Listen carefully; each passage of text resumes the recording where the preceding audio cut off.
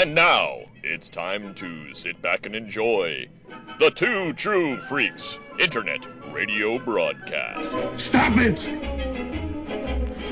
Genesis? Oh, what's in the box? Disenfranchised by the modern comics industry, producer Paul Spataro, Dr. Bill Robinson, and Scott H. Gardner now ply the time stream in a never-ending quest to rediscover and reconnect with that unique brand of fun and excitement that can only truly be found in good old-fashioned, randomly selected comic book back issues. Journey with them now. Back to the bins. I got nowhere else to go! I got nowhere else to go! I got nothing else. Hello, everybody, and welcome to Make Bins Marvel. I'm Paul Spataro, and I am joined once again by my friend John Wilson. John, welcome aboard again. Hello, Paul. That's a great name there. I appreciate that. Well, if anybody listening remembers, the last time John was on, I said, hey, how about you come back again and we do this kind of an extension of Make Ours Marvel, which is one of John's former podcasts. And he took me up on it, which I am very happy about, and I hope that you listeners feel the same way. So I believe the assignment was to choose a book that we didn't get to cover on the show that I was looking forward to covering. Exactly. And you picked a book, and unless somebody has seen the artwork for the episode, they don't know what it is yet. But what I did was once John picked a book, I went on to Mike's Amazing World, and I looked on that month, and I tried to find a book that was released on the same day, figuring if it was on Make Ours Marvel, that's the way it would be done. And unless the website is wrong, that was the only Marvel superhero book that was released on that particular day. So that's right. They had been expanding their line, and this is the first month they actually went beyond their 2 weeks out of the month publishing schedule that they'd been doing ever since the beginning. So Silver Surfer was a third-week book, and it was the only one. So there we go. You gave away what the book was. Oh, I'm so sorry. Furfur was... So, as John mentioned, he picked Silver Surfer #1. So I said, okay, what else was there that month? And I was just looking at the covers on Mike's Amazing World, and I picked a book that we're going to get into, which is weird and surreal. But let's just talk for a few minutes about, this is like you said, Marvel started to expand. They took all of their combined books, or their split books, and split each one into 2 books. So Tales to Astonish, the numbering continued in Hulk 102, and Submariner got his own series. Tales of Suspense, Iron Man got his own series, and issue number 100 became Captain America. It wasn't quite as simple as that, because for whatever weird reason, in 1 month they decided to put out Captain America 100 and Incredible Hulk 102, but for that month, Iron Man and Submariner didn't have a home, so they joined up in a one-shot of Iron Man and the Submariner. Yes, that is true. Yeah, I did I don't know why they did that. I know we did cover I think we covered the Iron Man half of that particular book on an episode way back. I can only think that those 2 issues, or those 2 stories, were already made as split book issues before they realized that they were going to break off and give each one their own series, and they decided it would be easier to have a one-shot book with the 2 of them than it would be to try and expand them into full issue stories. I'll buy that. I'll even buy that one of them was already done, and so they just decided to do the other one to fill in the spot. That seems likely enough. I hadn't thought about that. But then, the next month they have Iron Man 1 and the Submariner #1. And the other split book that, people are, I think it gets lost in the shuffle a little bit, was Strange Tales, which was being split between Nick Fury and Doctor Strange. Doctor Strange took over the next issue of that. I believe it was 169. and Nick Fury got his own book starting with number 1. And I actually picked for today Nick Fury number 3, which I was kind of excited to pick based upon the fact that I've always really gotten a kick out of the Jim Steranko artwork in Marvel. Just, his approach to it. The way I see it, and keep in mind I am I am definitely a Marvel zombie. I grew up with more Marvel. I mean, I love my DC stuff too, but it didn't resonate as much with me as Marvel did. And basically, from the Silver Age, it's kind of like when Marvel took over the innovation of comics. Stan Lee started, writing stories, along with Jack Kirby, where, the stories got somewhat more sophisticated than what they came out with earlier. And the art style, you can see the change over the run of Fantastic Four, even to issues that you had gotten to on your series, where Kirby was allowed to kind of, to make his artwork less cartoony, let's put it that way, and have it have a little bit more weight to it and a little bit more cosmic scale. And then, that kind of became the house style. But at that point, I think things kind of broke out. If you look at Tales to Astonish in the early days when Gene Colan was drawing Iron Man under an assumed name, he was clearly trying to go with the Marvel house style.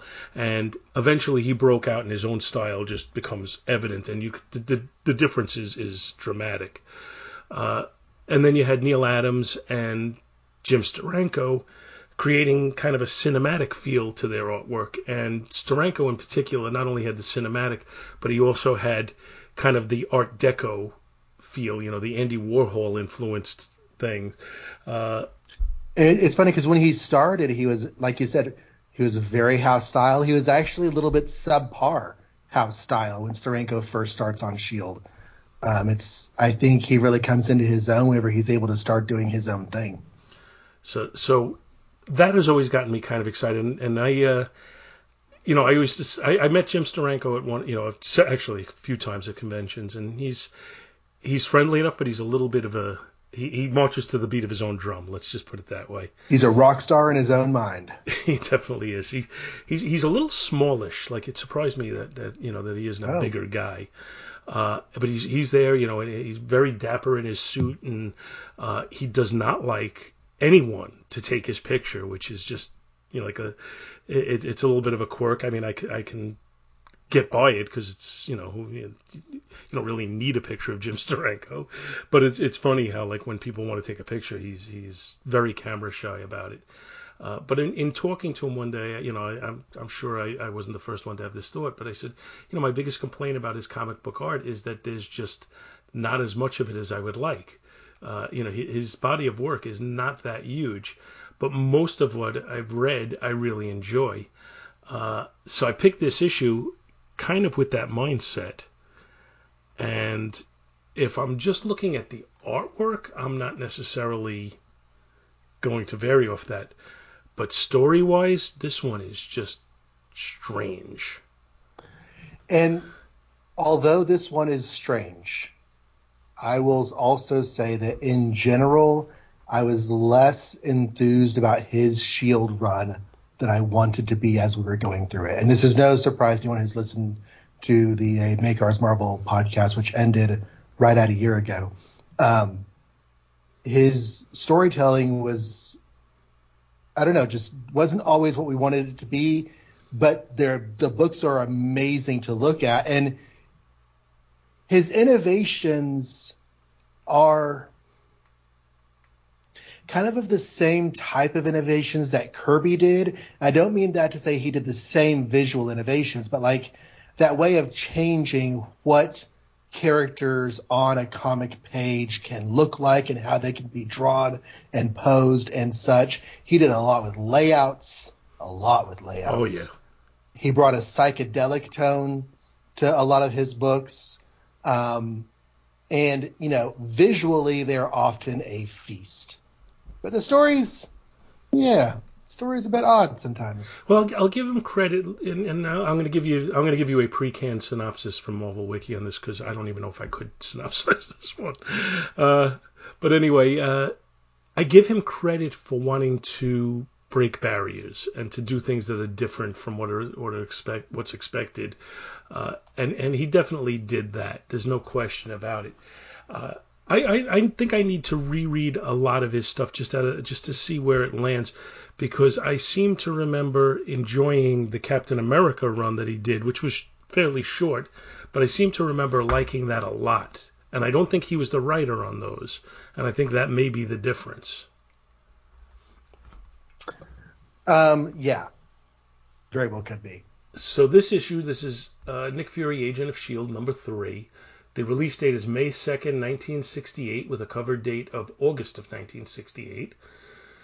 It is written by Jim Steranko. It is penciled by Jim Steranko. It is inked by Dan Adkins, colored by Jim Steranko, lettered by Sam Rosen, and edited by Stan Lee.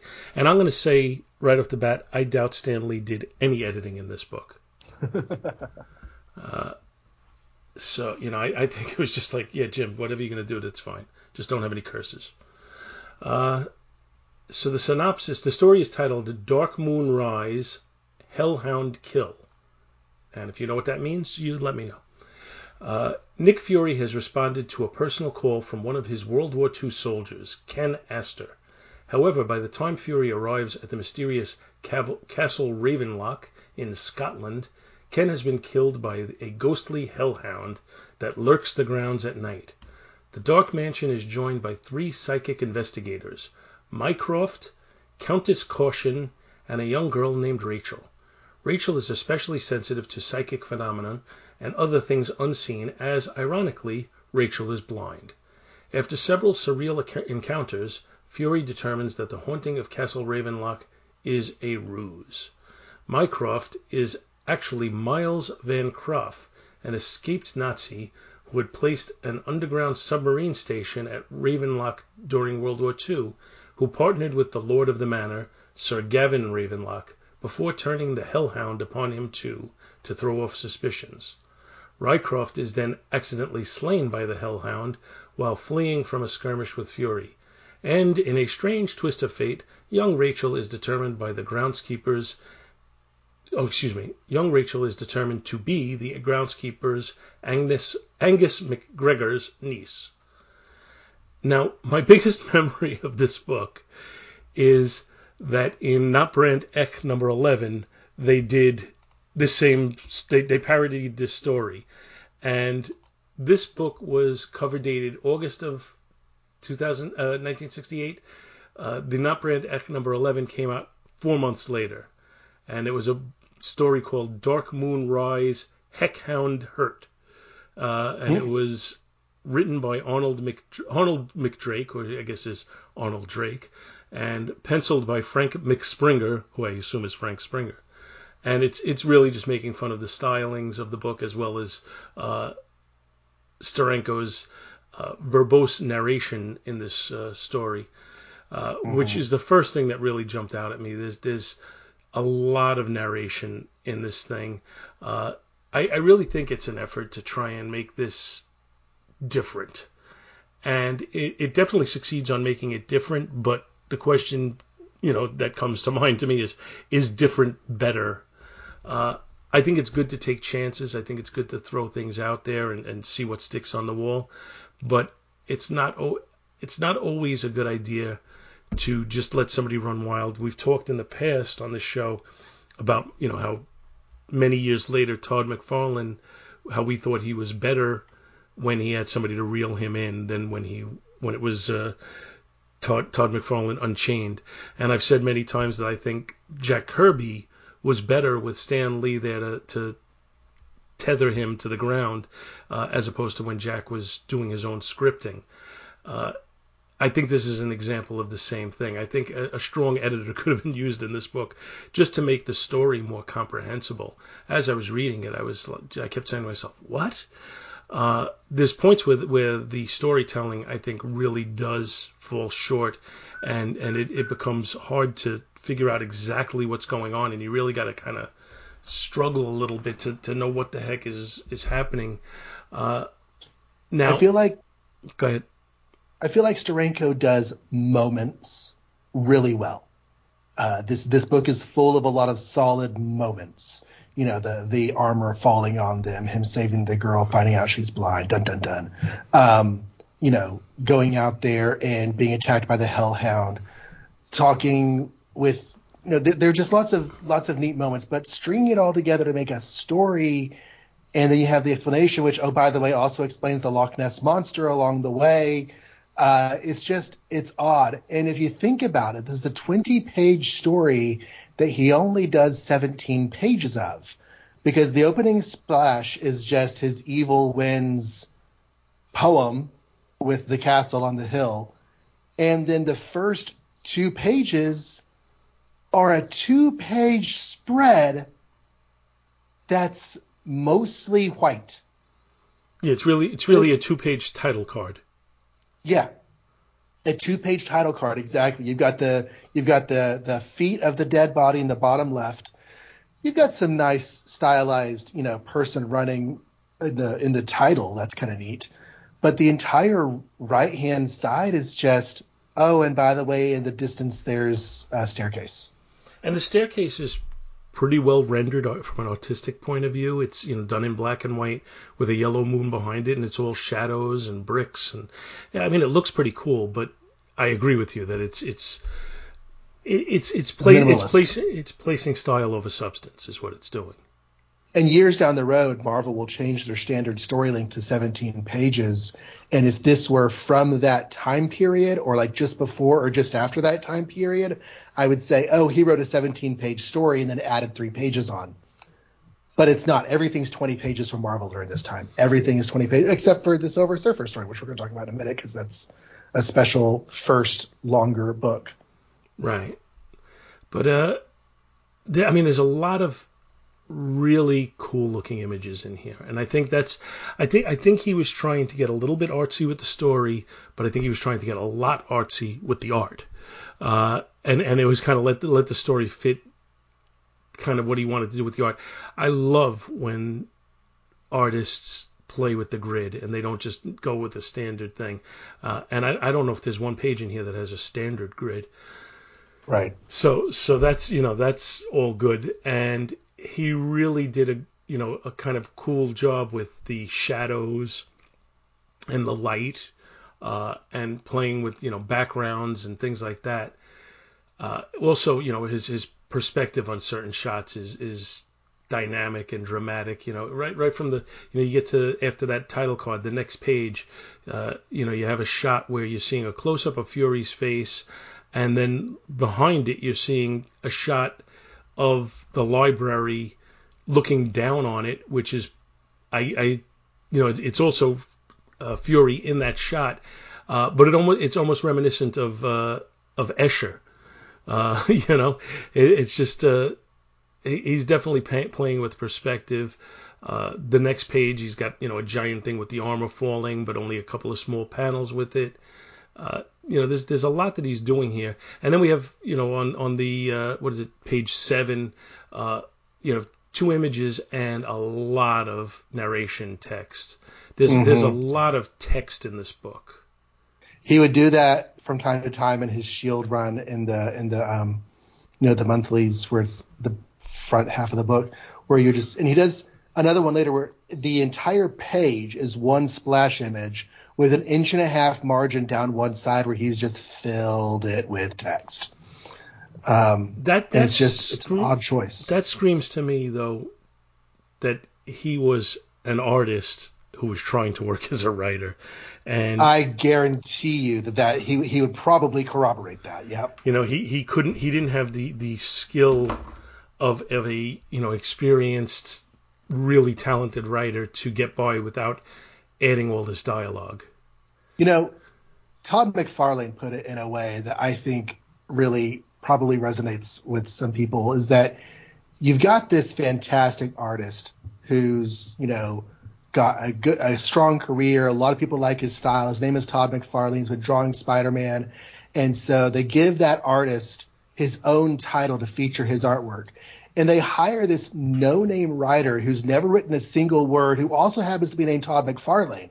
And he's getting his very first writing, you know, efforts on the same book that he's also drawing, and it's not going to be necessarily a good thing that he's writing his own art, because the experience levels are very, very different. And I think this might be another case of Steranko being an artist who is trying to be a writer, and I'd say succeeding more strongly than maybe McFarlane's first efforts as a writer, but definitely with some rough spots. That makes a lot of sense, but I think, there's a right way and there's a wrong way. First of all, McFarlane shouldn't be blaming them for putting him out there with no experience, because I'm sure. But just the dichotomy is what I was going for. But I'm sure he lobbied to be his own writer. I don't think they had to convince him to do it. I would be very surprised if that were the case. But what I think of as the situation that comes to mind for me where it really worked was John Byrne.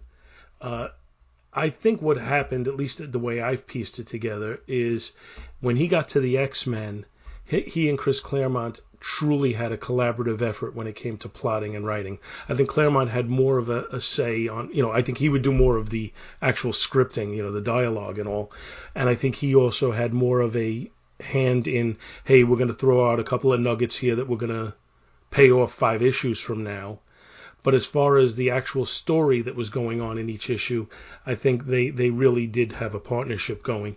So I think, in his own way, what Byrne did was he kind of apprenticed as a writer by having someone there working with him. And then after he got comfortable enough with it, then he went over and started doing the Fantastic Four. And when he did the Fantastic Four, I thought he did a really good job with it. But I think he allowed him. I'm sorry? I've not read that Fantastic Four run yet. Okay, well, I would definitely recommend it. But you've read his Superman run, and I'm sure you have an opinion on that. I think by the time he was working as his own writer, he was an experienced writer. Yes. Yeah, and he does pretty well with his writing. He has a few quirks and tropes that I take issue with, but he does generally rather well with his writing. This issue has another weird thing of almost like a second double-page title splash in the middle of the book. Mm-hmm. The Hellhound of Ravenlock, whenever the scene moves from the castle to outside on the moor, and they're suddenly all of a sudden being chased by the Hellhound. But now if you take that spread, put a bunch of names down at the bottom and a little box that says PG, that could be a movie poster. Yeah. It's a good movie poster. But I think that's what I think he was going for there. I like the way he played with the coloring in a lot of the book. But what do you think of his choice to have the Hellhound be kind of just a, I guess, cobalt blue color? I don't get that. There's so much white background that having it be like a light blue seems to work well enough for me. It gives it a sort of ethereal look. It's a color that no dog would be, and it does sort of invoke the idea of a phantom. The fact that it's just turns out to be phosphorescent paint at the end is very Scooby-Doo, but Scooby-Doo didn't exist yet, so. But yeah. He also, and this is, I'm going to criticize the art, which I'm not really criticizing much of the art because I think it's pretty surreal and cool through most of it. But he seems to not have a good perspective on the size of the Hellhound, because it seems to change from that picture. Then you go to the next page, the first shot of Fury kind of dangling from it. It looks to be about the same size. But if you go directly below that, to the third panel, it looks like it's this tiny little, like maybe a third of the size. Yeah, when it's chasing him, it is larger than he is, and behind him, which makes it even, bigger by perspective. And yeah, it looks like it proceeds to shrink over the course of 3 pages there. Yeah, so that's one of the few criticisms I have of the artwork. Now, my other criticisms are all really very minor. I think they're all okay, and more of it is more often than not, I'm kind of just looking at the artwork and just impressed with the layouts. I love the layouts, but I don't like the storytelling, if that's fair. Mm-hmm. I'm curious to know how much direct communication he had with the colorist. because so much of the vibe in this comic and in his art in general really depends on how things are colored.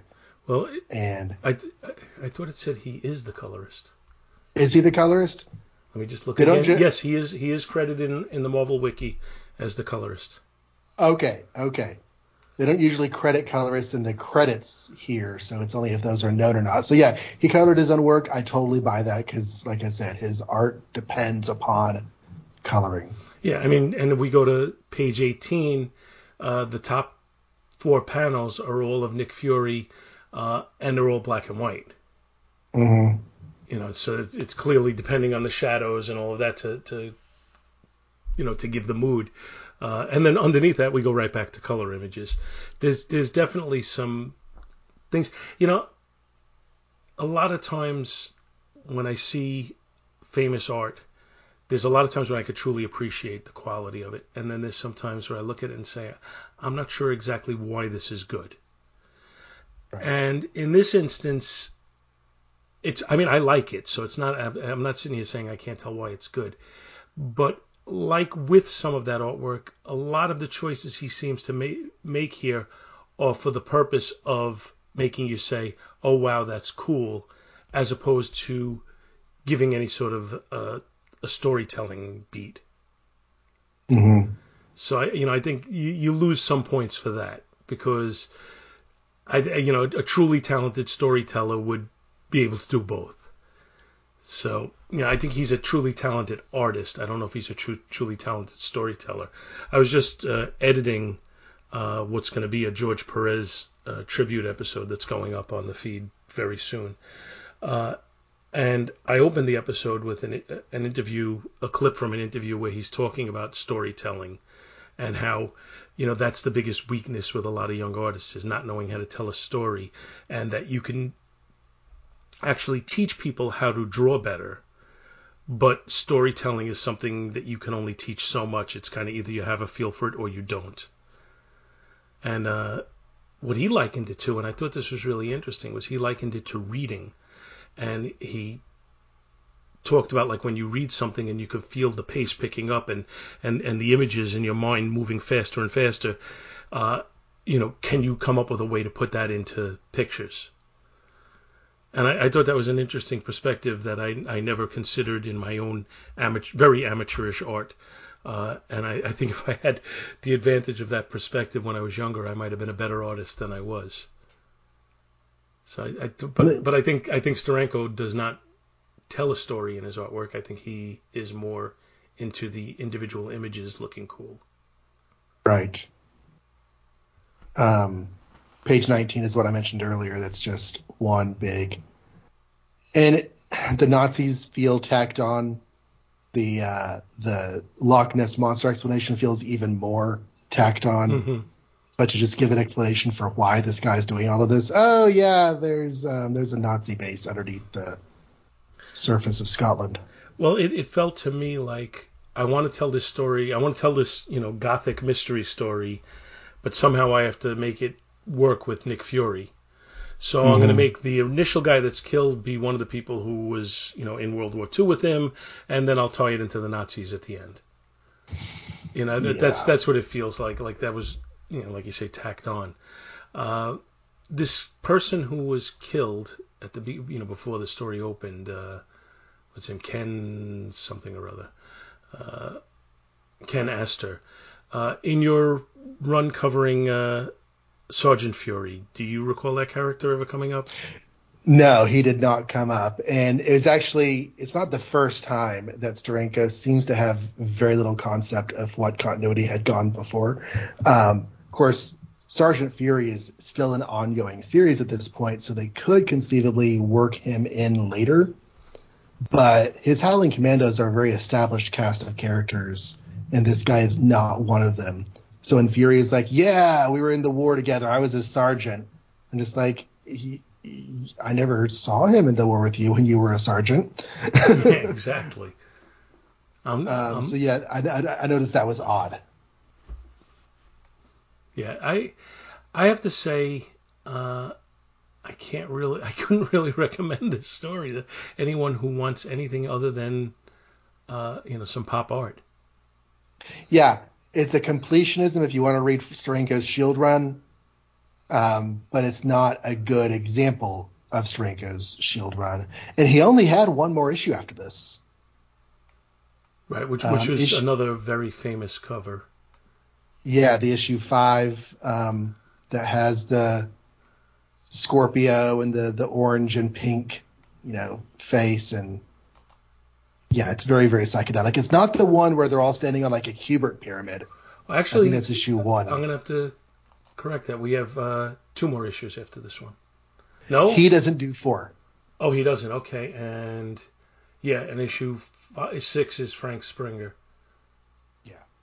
Okay, yeah. So Springer takes over after he leaves as the artist. Roy Thomas does the writing. He does covers a little bit longer. Actually, the issue 6 cover is a sort of iconic cover that Superman homage during his Exile run. And 7 is a fantastic surreal cover by Steranko, but he doesn't do the stories.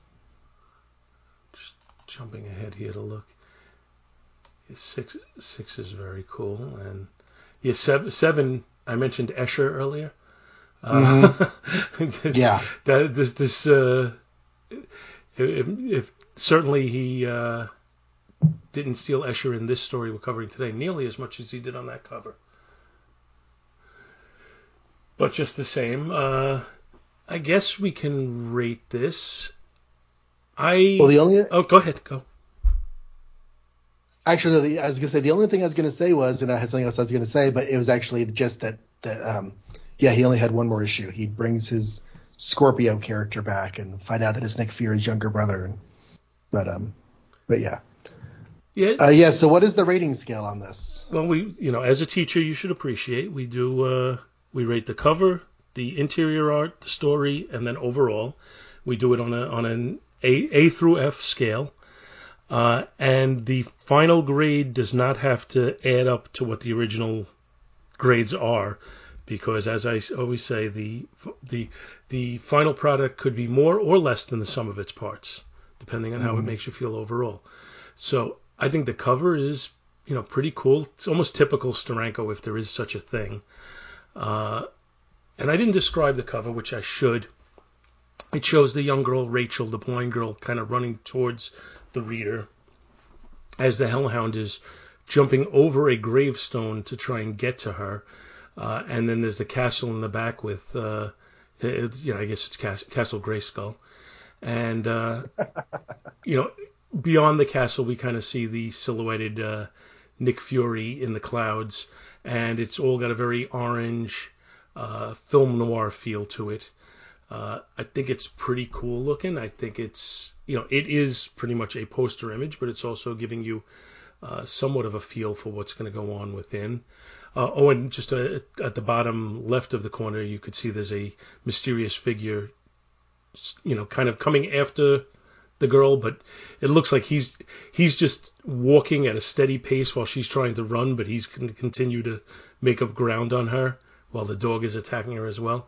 So there's a lot of stuff going on in the cover, and I think it's really cool. And I guarantee you, even with what I think of this story, I would buy this book for the cover alone. So I'm going to give the cover an A.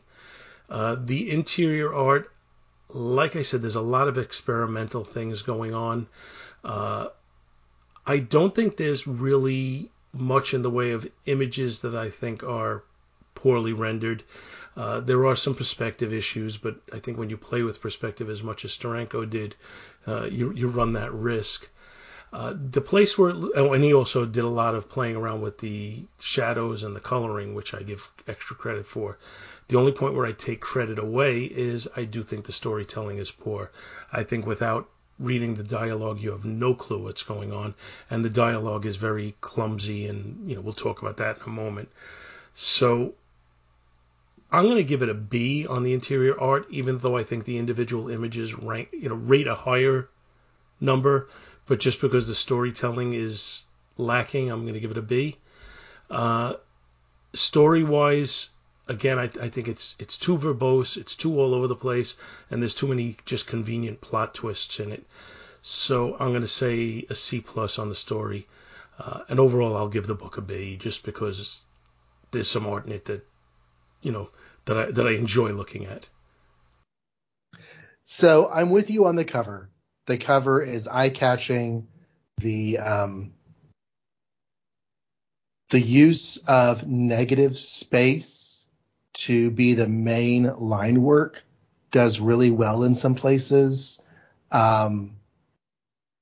Changing of color to be a line in the art is something that Steranko does really well.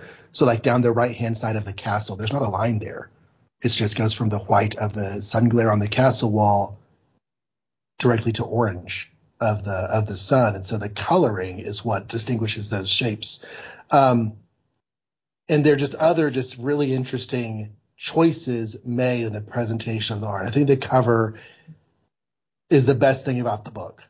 The cover presents a spooky British Gothic horror story is in front of you, and I would also recommend, based on the cover, it's saying, yes, this is a book you should read. The inside art, I'm also going to give an A because it's delightful to look at throughout. It's not like blowing away. It's not as, oh my gosh, this is changing the game like some of his other stuff he has done. But it is strong and easy to understand, at least on an individual image level. I'm not saying the storytelling is necessarily strong, and that might actually be worth considering some points off on. But just the execution of all the different images, they look amazing. And there are several places in here where I'm just like, my eyes are just drawn into the details of how he executed the image. And as a non-art guy, if you're getting me thinking about the art and thinking about how this was done and what kinds of techniques are being used, that's saying something positive about the art. So the art is an A. I really don't like this story. Like when you said issue 3, and I was like, oh no, is it the Hellhound issue? Yup. I was like, oh dear. It holds together by the skin of its teeth. It's barely passable as a narrative structure. So barely passable, I'm going to give it a very weak C. And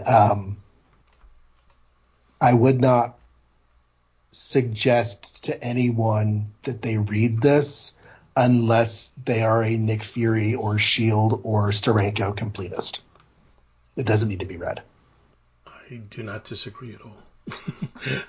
we may have slightly veered off each other with the grades, but I think as far as the description of what you talked about, totally agree with everything you said. Hopefully we like the next book more. We'll find out. It has its own quirks. Are you ready to move on? Yes, I am. And historically, I'm going to say I'm a much, much bigger fan of the next book. As a fairly young comic collector in my early teens, I saved up my money and I bought a back issue of this book. And I do not know why, but it is no longer in my collection, and it is on my to-get list. Only I need to find it at a price where I can be comfortable buying it, and that's not so easy to do. So as we said earlier, the end of 67 and the first half of 68 were an era of big change for Marvel. They had restrictions on the number of titles they were able to publish on a regular basis because their distributor was their competition, National Publications. The distribution arm of National Publications was Marvel's distributor as well. And the competition said, yeah, you can't publish more than X number of comics per month. And they had wiggled through some loopholes occasionally, and so they were able to put out their king-size specials, and they were able to do more issues in one month and fewer in another month and such things like that. But that contract had run out. Marvel had a new distribution method, and they were able to start expanding their titles. And so what they did was they added 3 new books. The first was Captain Savage and his Leatherneck Raiders, which is a spinoff of Sergeant Fury and his Howling Commandos. And it's less notable than Sergeant Fury, but also has some really interesting stuff like the first origin for Hydra and the return of Baron Strucker after he disappears from Sergeant Fury and has shown up as the head of Hydra in the S.H.I.E.L.D. strip. Well, Captain Savage goes back and says, so let's do some connective tissue. This other World War II military group runs into a primitive version of Hydra, and so we're going to see how. So it's got some interesting stuff going on. Also, Marvel's space-born superhero Captain Marvel, which was purely a trademark grab at the now available name Captain Marvel. And although it eventually even implemented the whole body swapping concept from the Fawcett Captain Marvel, at first it's just pure alien visiting Earth and trying to fit in sci-fi superhero stuff, and honestly not super remarkable in its first few issues. But the third new title was a spotlight series for Jack Kirby's creation, purely Jack Kirby's creation, because when Stan Lee got the pages for Fantastic 458 back, he said, wait a second, what? Because the Silver Surfer was not in the plot they had discussed. So Fury has created this character called the Silver Surfer, and Stan Lee decides to give him his own series drawn by not Jack Kirby, John Buscema, who's amazing, but not Jack Kirby. John Buscema is doing the art on this. So we had the big premiere issue released on May 16th of 1968, the origin of the Silver Surfer. So basically what we've got going on here, and this is an oversized issue. They're doing something experimental. They have an oversized issue with a 40-page lead story and a 13-page backup with the Watcher, which I don't know about you, but I didn't read the Watcher story. I wasn't going to talk about the Watcher story. I didn't read it till today, but I have read it. I've read it before too. Yeah, I figure we didn't do the backups on Jimmy Olsen. We don't need to do the backups here. Fair enough. Okay. So Silver Surfer, he's just chilling. He's chilling out being a silver dude who surfs through the sky. When he sees an out-of-control capsule falling through the sky, he decides to make like Spider-Man from his own Amazing Issue #1. He rescues the capsule and pulls out Colonel John Jameson, safe but unconscious, and takes him to a nearby aircraft carrier. Now, Silver Surfer does not have the best reputation, and so the military people think that Surfer was responsible for Jameson's danger, and several fighter jets mobilize and attack the Surfer, who bemoans mankind's affinity for violence and streaks off before he can be hurt. Surfer then flies over the capitals of several different nations for no apparent reason, but definitely freaking them out, so they attack him. And so Silver Surfer glories in the beauty of planet Earth, but bemoans mankind's affinity for violence and longs to once again roam the far reaches of space. He then thinks back to his early days, his youthful years as Norrin Radd upon the planet Zenla. Turns out the Silver Surfer, who in his first appearance barely understood what humans were and what love and emotions were, was once a human in love. And he remembers going to the library and watching all the videos about how his own people went from violence and primitive lifestyles to space exploration to peaceful but stagnant utopia. And that stagnancy is what bothers Norrin Radd. He does not like living this life where everything is handed to him on a platter. He wants to struggle, to fight for his existence, to march to the music of the lute, or whatever Kirk said in that one episode. But back on Earth in the present day, Surfer gets attacked by some Yetis because the book is long. We need to fill 40 pages. He surfs away and thinks about some of his recent appearances in other books, back when he tried to make friends with the Hulk, but the Hulk fought him. So he tried to befriend Dr. Doom, but Doom just wanted his power. So the Surfer finds a buried city in a mountain and wonders if the peace of death and ruin is the only peace that mankind will ever find, as he once again bemoans mankind's affinity for violence. He thinks back to his beloved Shala Bal and how she just wasn't good enough for him because he wanted to struggle for life instead of living his easy, peaceful, utopian life. But then came the day when Zenla was attacked by Galactus. It's probably worth noting that you know it's Galactus and I know it's Galactus, but the people of Zenn-La, they don't know what a Galactus is. So all they see is a spherical ship approaching, and they decide, that looks dangerous. Let's shoot it.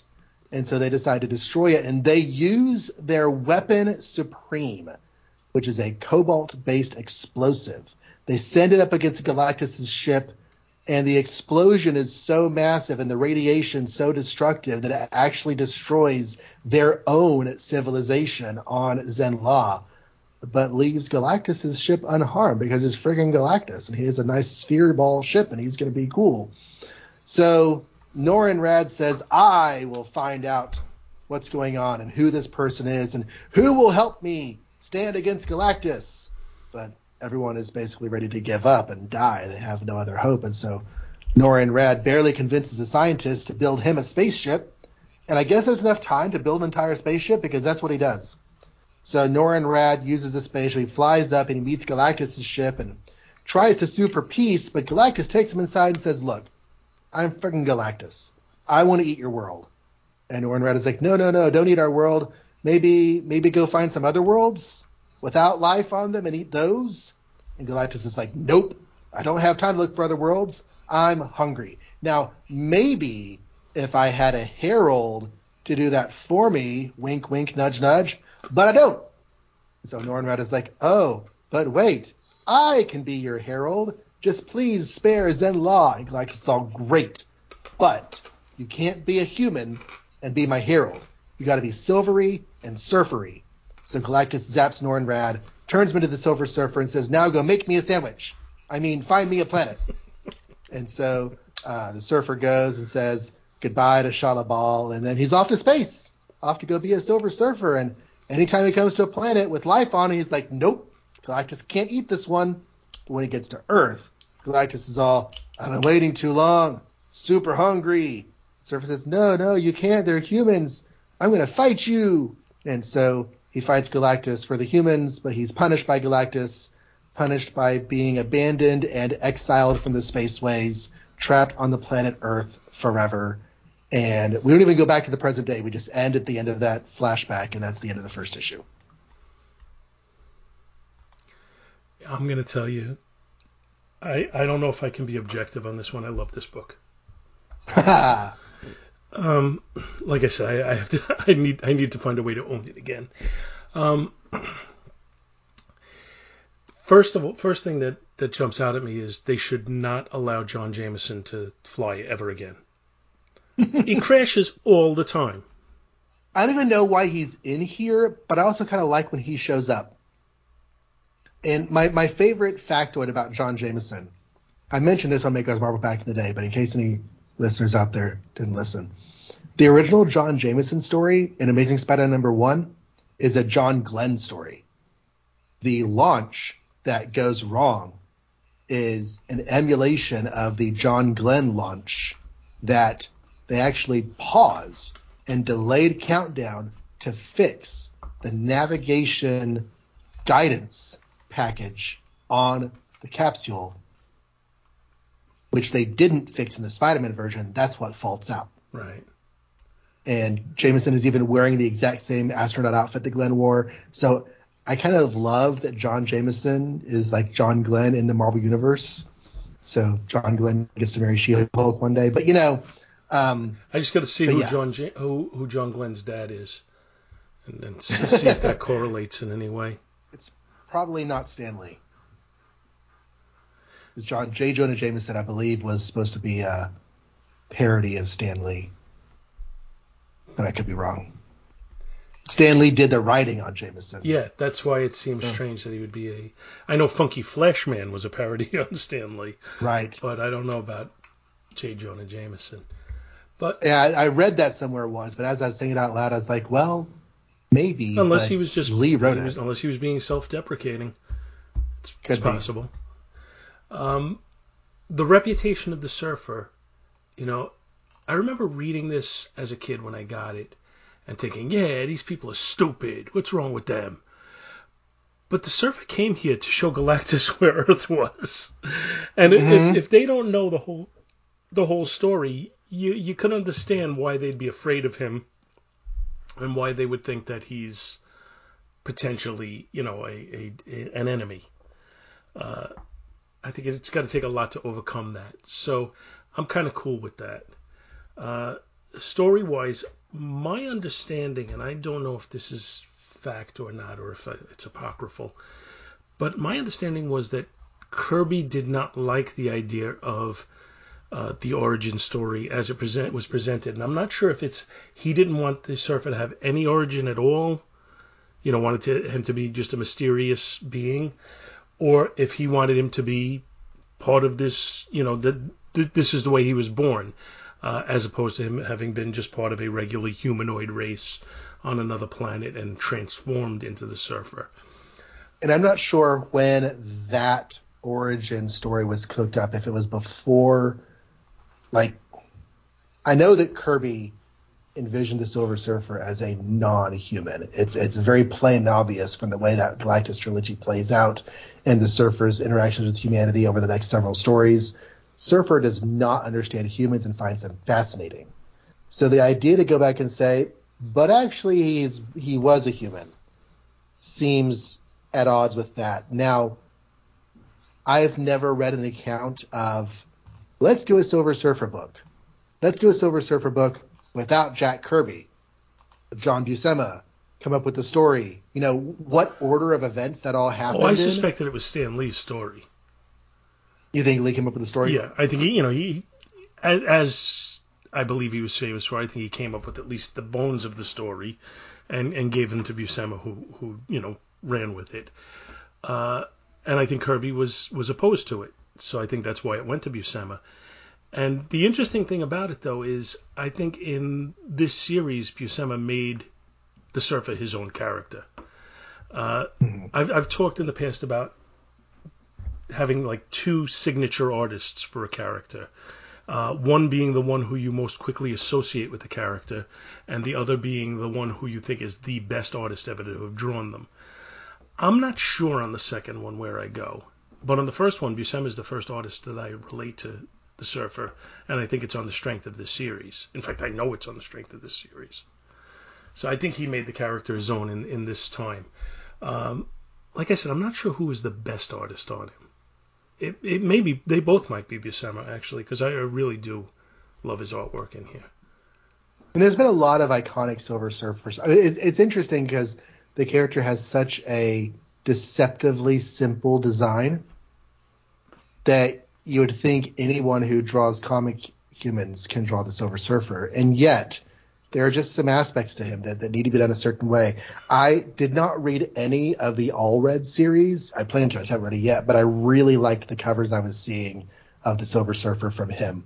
But it's a very different style from this because it's Mike Allred. Yeah, I did see some of it. I'm not a big fan of Allred's style. I know it's got its own place, but it's just a little too cartoony for me. Mm-hmm. It's definitely it's not going for the realism. And I'm not. Again, I didn't read the series either, so maybe I'm totally off base on this, and maybe they would surprise me. But I don't see the Surfer as a character that lends himself to a cartoony series. So, maybe eventually I'll get around to reading those, but I'm not sure. What else about this story? I love the Yetis. I got a big kick out of that. Out of nowhere, Yetis fighting Yetis. I mean, it was fun, but it was just like, okay. Yeah, it was just you know what? We have a page and 2 pages to kill. Let's throw some Yetis in here. Actually, is it 2 pages? Page and a half. Mm-hmm. So it's, I don't know. I guess it's just showing you that he's being attacked no matter where he goes and no matter what he runs into. And while he's got the power to take out whoever's attacking him, he's not real. He's not a violent being. So he wouldn't do that. I don't care for the way that Buscema draws the Hulk's face on page 14. A little too. Which is he odd, looks like the Blob. Is it his brother Sal who would have the epic run on? Yeah. Hulk? Sal drew many issues of the Hulk. So yeah. And I mean, Buscema's an interesting case study because he apparently did not like drawing superheroes. He much preferred drawing, Savage Sword of Conan and that type of thing. But he certainly left his stamp on things like the Avengers. Yeah, and he such. did. But that was not his favorite thing to do. Is that like John Travolta, who doesn't like to dance but learns the dance moves for the movies and has so many iconic dance movies? That may be a good comparison. It's funny because I've said many times that I enjoy things more when I know the artist, and I'm talking, whether it's an artist drawing or singing or writing or musician, whatever, when I feel like they're having a good time doing what they're presenting. So to know that Buscema didn't really enjoy drawing superheroes and yet enjoy his superhero work so much creates like kind of a strange contrast. But just the same, I really, like you said, I think he really made his mark on the superhero world, especially in the Avengers and I think in the Silver Surfer series. The number ones from this era, all the launch issues for the new series, they have a weird track record of not always being good starting places for the character. Like with Iron Man, it just picks up right in the middle of the action that had been going on in suspense. And same with Namor. Captain America at least takes some time to remember his origin before jumping right back into the action. I think the Hulk did as well. Right. This issue gives a solid origin for the Silver Surfer, reminds you of some of the recent stories, and the present day action doesn't even matter too much in the context of what's going on. It's just more like a framework for the origin and everything else. So I think this is possibly the most effective as a premiere issue of all of the ones that they did here. The other one it's just a really great place to start. We left off Captain Marvel, which picked up from Marvel Superheroes, where he had 2 issues. Yeah. So that one also didn't have a real solid starting place for issue number 1. And that was almost more like a showcase at DC situation where you pick up the 2 showcase issues before you get the launch. Silver Surfer, even though he didn't have an ongoing storyline, he was, a pre-established character. His flashbacks, there are some weird quirks. He is, as much as he moons over his memory of Zen Law and Shalabal, he does not give Shalabal the time of day in this story. He is all wrapped up in his own brooding. He's very Reed Richards-like. Yeah, that's not a bad comparison. Leave me alone, woman. I'm dealing with emotions. Yeah, exactly. Don't be a foolish female. Right. Reed has his science and Norrin has his brooding. One of the things I like that they built on, from this, and it took many years for them to do it, is they ended up making Galactus have his heralds be the elements. Because you had the Silver Surfer for air, and you had Fire Lord for fire, obviously. You had Terrax for earth, and the Airwalker. Well, the Airwalker was actually also air. Did he have a water? Well, no, the Surfer is for water. Yeah, because it's a surfboard. Yeah. And then you had the Airwalker for air, Fire Lord for fire, and Terrax for earth. Interesting. I did think that they got to the idea of him being Galactus' herald just a little bit too quickly and easily, because he really gets up to Galactus and they had that entire conversation in the space of about a page or 2. Well, think about if this issue came out, 25, 30 years later. This would be a 12-issue series. I just feel like they spent so much time building up to Galactus that once they're finally there, it's like, oh, we're running out of space. I really like the image where the full page image where he has recreated him. He's telling him to rise, which they kind of recreated in the Silver Surfer cartoon, if you've ever seen that. I actually haven't. All those 90s cartoons, I need to watch them. Do you have? I've been working my way through the X-Men, and I'm getting to Spider-Man soon. Do you have Disney Plus? Mm-hmm. It's available on there. Scott and I did an episode where the first 3 episodes of that are his origin. So we did an episode where we reviewed those. And I would recommend them. It's a little it's a little different, but that image of him coming out of Galactus's hand, recreated, is in that series. And there's an interesting sort of difference in perspective on exactly what happens to Norrinrad here, because if you just look at the way Buscema draws it, Norrinrad is completely recreated. Mm-hmm. And so the description that Stan Lee gives is basically he's just been given a silver skin that's going to protect him from space. Yeah, the page before he arises, it's as if he's broken down to his core elements and recreated again. Right. And I think that is more in keeping with the Silver Surfer we've seen so far. The second Fantastic Four film, that certainly has its detractors, but the Silver Surfer, I think, is one of the best parts of that film. And that presentation is definitely not a dude with silver skin. He is an entity of some sort. And I like the idea of the Silver Surfer being an entity, but of course, once this is established, that's all gone. Now, I'm trying to remember if they retconned him, because they did definitely retcon him, but I'm trying to remember what they did was eventually that he didn't remember his past, that it came back to him over time. And I don't remember if they said that he, that was from the moment he was recreated, or at some point Galactus realized, hey, he's not going to do what he needs to because he has too much of a conscience, and then kind of wiped him clean. But there was something like that his memory and his history was taken from him. Okay, because that is something I was wondering. It's Silver Surfer, how he connects from his origin to now, and Medusa famously doesn't have any connection from her origin story to how she got in that cave where the wizard found her. Neither one of those things was connected on the page at the time. I'm sure later stories fleshed it out, like you said. Also, the recap of the FF portion of the story leaves out some major elements that would, sort of point to those questions. There's nothing about Alicia reminding Surfer what humans are, and why they need to live. It seems to be Silver Surfer presenting that to Galactus all of his own accord. Right. And that's just not the way the story was. Right. And even though this is an ultra-sized issue, which it should be, we should make note this cost a whole quarter. Oh, in an era when comics, dear. I think, were going for 15 cents. So it's a bit a longer story. But even with the longer story, like you said, once they get to the point where he becomes a surfer, it's like, all right, come on, we got to get to the end.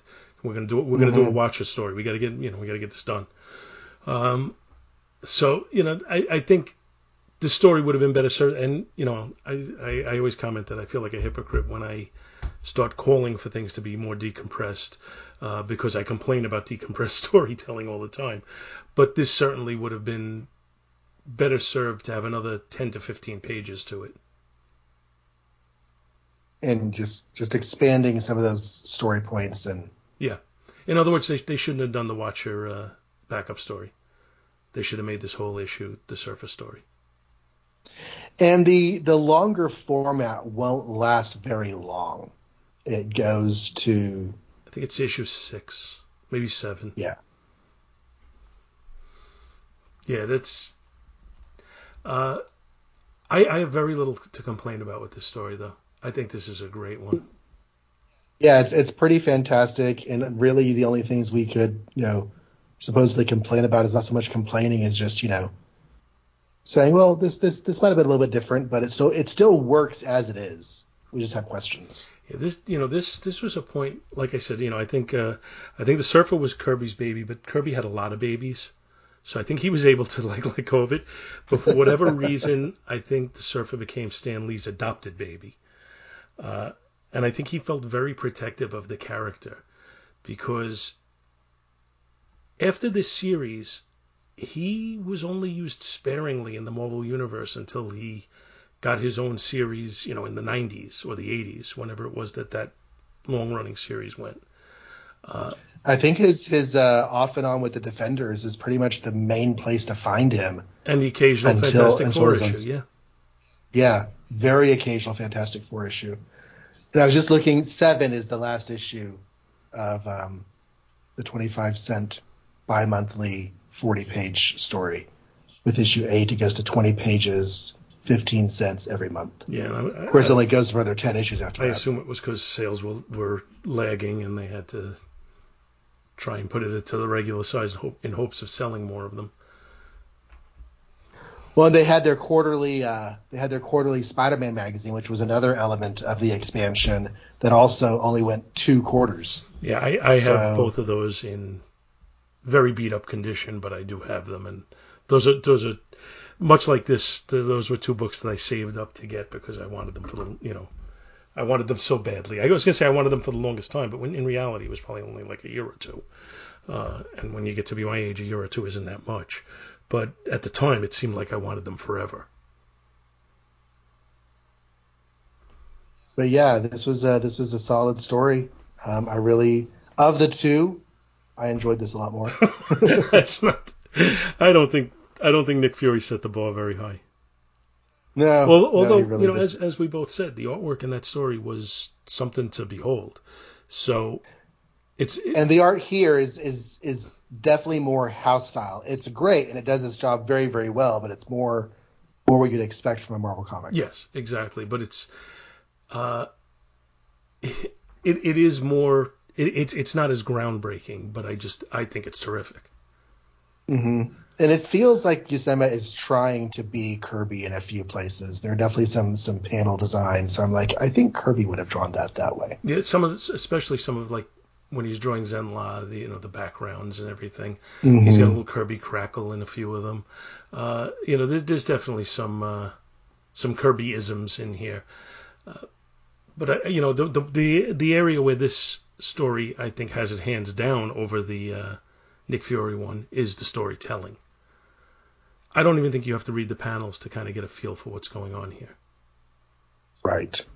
You get, which is what I was gonna say. You get you get the fine details from the word balloons, but the story you get from the pictures. Which is what the Marvel method was known for. The artist would plot things out and tell the story through the visuals, and it almost had to be like that because then Stan Lee comes along and has to narrate it based on those visuals. Yeah, and it's fun sometimes, and I know you've in Spider-Man, the Spider-Man podcast from years ago, you pointed out sometimes when the visuals didn't quite match the dialogue or the narration. Mm-hmm. And I always think that's fun. Sometimes when it's fun in almost a mean way. It's an artifact of the process, but it's neat to kind of point that out sometimes. All right, you have any more notes on this, or do you want to rate it? I think I'm ready to rate it. Right, your book, you go first. So the cover on this it's not necessarily as grabbing as the Shield cover was, but it is an iconic first issue cover. It does everything a first issue should do. It presents the character in a glorious and interesting way. It says lots of good things about him. If you have any interest in the Silver Surfer at all, this cover says, hey, come buy this book. So I'm going to say an A on the cover. And the art, like I said, it's more standard, but that's not a bad thing. Just the fact that it's not, experimental Steranko moving outside the box does not detract from it at all. The facial expressions, the panel-to-panel storytelling, the dynamics of the characters and their poses and everything. The emotion, like you were saying, on Zenla, whenever they're going through stuff, there's just so much here that you can sink your eyeballs into. And I do think that in a lot of places, maybe even most of the time, Buscema was trying to make you think this is Kirby's world. I'm just drawing in it. And, I would definitely give the art an A, a good, strong A. The story, it's not that it has problems. It's just that it has some odd quirks. The Yetis were fun, but they really were out of nowhere. The opening structure with the rescuing the Colonel Jameson, and then going from capital to capital, none of that seemed to have a point other than just giving the Surfer something to do for a few pages and to put some framing around the origin. So I'm going to give the story a strong B. I think there are just some places where we could have spent less time on random stuff and more time on, explaining how the Surfer became emotionless and cold, giving a more accurate retelling of the Fantastic Four, Galactus' arrival instead of glossing over everything. It felt a little, after spending so much time doing stuff, felt a little rushed at the end. So a strong B for the storytelling. But if somebody wanted a Silver Surfer comic and wanted a starting place for the Silver Surfer besides the original Galactus trilogy, this would definitely be the one I hand them. Say, Silver Surfer #1, go read that Lee Buscema series because that's some good Surfer stuff. So the overall book is an A. I mostly agree with just about everything you said. I'm going to give the cover an A also. I think it's iconic. I think, like you say, it may not be as visually arresting as the Steranko art, but it's, in its own way, it's every bit as good. And it's definitely cries out by this book. And anybody who either was intrigued by or enjoyed the Surfer in his appearances in Fantastic Four before this, I can't imagine seeing this on the stands and not wanting to buy it. The interior art, I think it's as, pretty much as solid as it can be. I don't think there's any point where the artwork lags at all. I think the storytelling is impeccable, and I'm going to say an A on the artwork. The only area where we disagree a little bit is on the storytelling, because I enjoyed the Saving John Jameson, and I really enjoyed the Yetis, and the traveling around the capitals was only 2 panels anyway, so I'm not minding that. I think what I might have done differently if I were given this page count is I might have had the story end at the point when Galactus' hand lifts up and the Surfer is there, and after that we have 5 more pages, and I might have used those 5 pages to build up to that point a little bit more and end it with that, and then in the next issue recount that he turned on Galactus and was stranded on Earth, and let's move forward from there. But I think the dialogue is fine. I think that the whole premise of it is really cool. It could have been dragged out a little bit more, and I would have enjoyed that. But just the same, I think it's an A. I think it's A's all around on this book, and I'll give the overall an A as well. All right. So that'll do it for these 2 issues. And John, thank you so much for picking this out and for contacting me and coming on again. When are you doing it? It was my When pleasure. are you doing it again next? We can do another couple months. Sounds good to me. And then, last time out, I threw down the challenge for what to do. Next time out, I'll leave it up to your, to whatever, for you to run wild with whatever you think is the best way to go. All right. All right. So thanks again for coming on. What are you recording lately? So I have a mostly weekly podcast going on right now called Superman in Crisis. I have read every Superman comic from the pre-Crisis era from 1938 to 1986 and beyond. And so whenever I got to Crisis on Infinite Earths, I decided to make a podcast about it and about what Superman was doing during that time. And I say mostly weekly because I'm releasing every episode on the date that the comics came out, just in 2022, not 1985. And there were some weeks that didn't have Superman comics, so those weeks don't have episodes. But yeah, I'm going through all of Crisis, all of Superman stories during Crisis, and once Crisis wraps, I'm going to continue on to the end of the pre-Crisis Superman. So if you like Superman, if you like Crisis on Infinite Earths, if that is a gray area in your Superman knowledge, which happens to be true for a lot of people I've talked to, I just didn't read Superman during that time, then go check out Superman in Crisis at johnreadscomics.com. I've also been recently over at Married with Comics. We're not married, but Jonathan Schaefer Hames has been doing a show called The Rod Pod with his wife Maggie. and she's taking some time off from that show, so he invited me on to be his second chair for a while, and that's talking about the IDW Phase 2 Transformers series.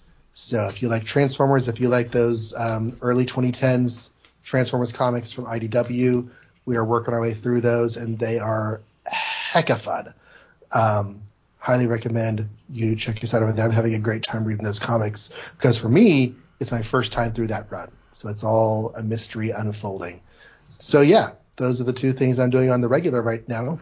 By way of a teaser, I'm going to throw out that John is also recording a show with Blaine Dollar that is not coming out for a while. And I was privileged enough to be asked by them to be a guest on the first episode. So that's not going to be, you're not going to be seeing that for a while or hearing that for a while, but when you do hear it, I'm on it and I'm excited about it. So just keep your eyes open or your ears open or keep something open. Keep your podcatcher open. Yeah. We're going to be revisiting a TV show on its 30th anniversary. And so that's going to be really fun. So that's very cool. And they're revisiting a show. I'm not going to say what it is because I don't think that's my place, but they're revisiting a show that I haven't seen. And except now I watched the first episode in order to guest star on their show. And now what I'm going to do is as they release episodes or as they get ready to release episodes, I'm going to watch it along with them. I'm going to watch as the episodes come out so that I can listen to them after I watch them. And I'm looking forward to doing that. We really enjoyed having you on, and I can attest that as we have gone on and I've seen some half dozen or so episodes of the first season now, it has already gotten significantly stronger than that pilot episode was. So I think you're in for a treat, especially being a Deep Space Nine fan that you are. Cool. Well, I'm looking forward to that. I just wish you'd get around to it already. All right. Thanks again, John, and thank you everybody for listening, and we'll catch you next week. Bye-bye. Bye. All right. Thank you so much for listening to our show, and we hope you'll continue to join us each and every week for more good old-fashioned comic book back issue awesomeness. You can contact Back to the Bins to leave feedback, comments, questions, suggestions, and criticisms via email at bins@twotruefreaks.com or by joining the Back to the Bins group on Facebook. Back to the Bins is a proud affiliate of the Two True Freaks Internet Radio Network, which you may find at www.twotruefreaks.com. Two True Freaks is a registered trademark of DiManzo Corps of Milan, Italy. All rights reserved. Please take a moment to stop by the twotruefreaks.com site and check out their many other fine podcasts, won't you? Thanks, and we'll see you next week.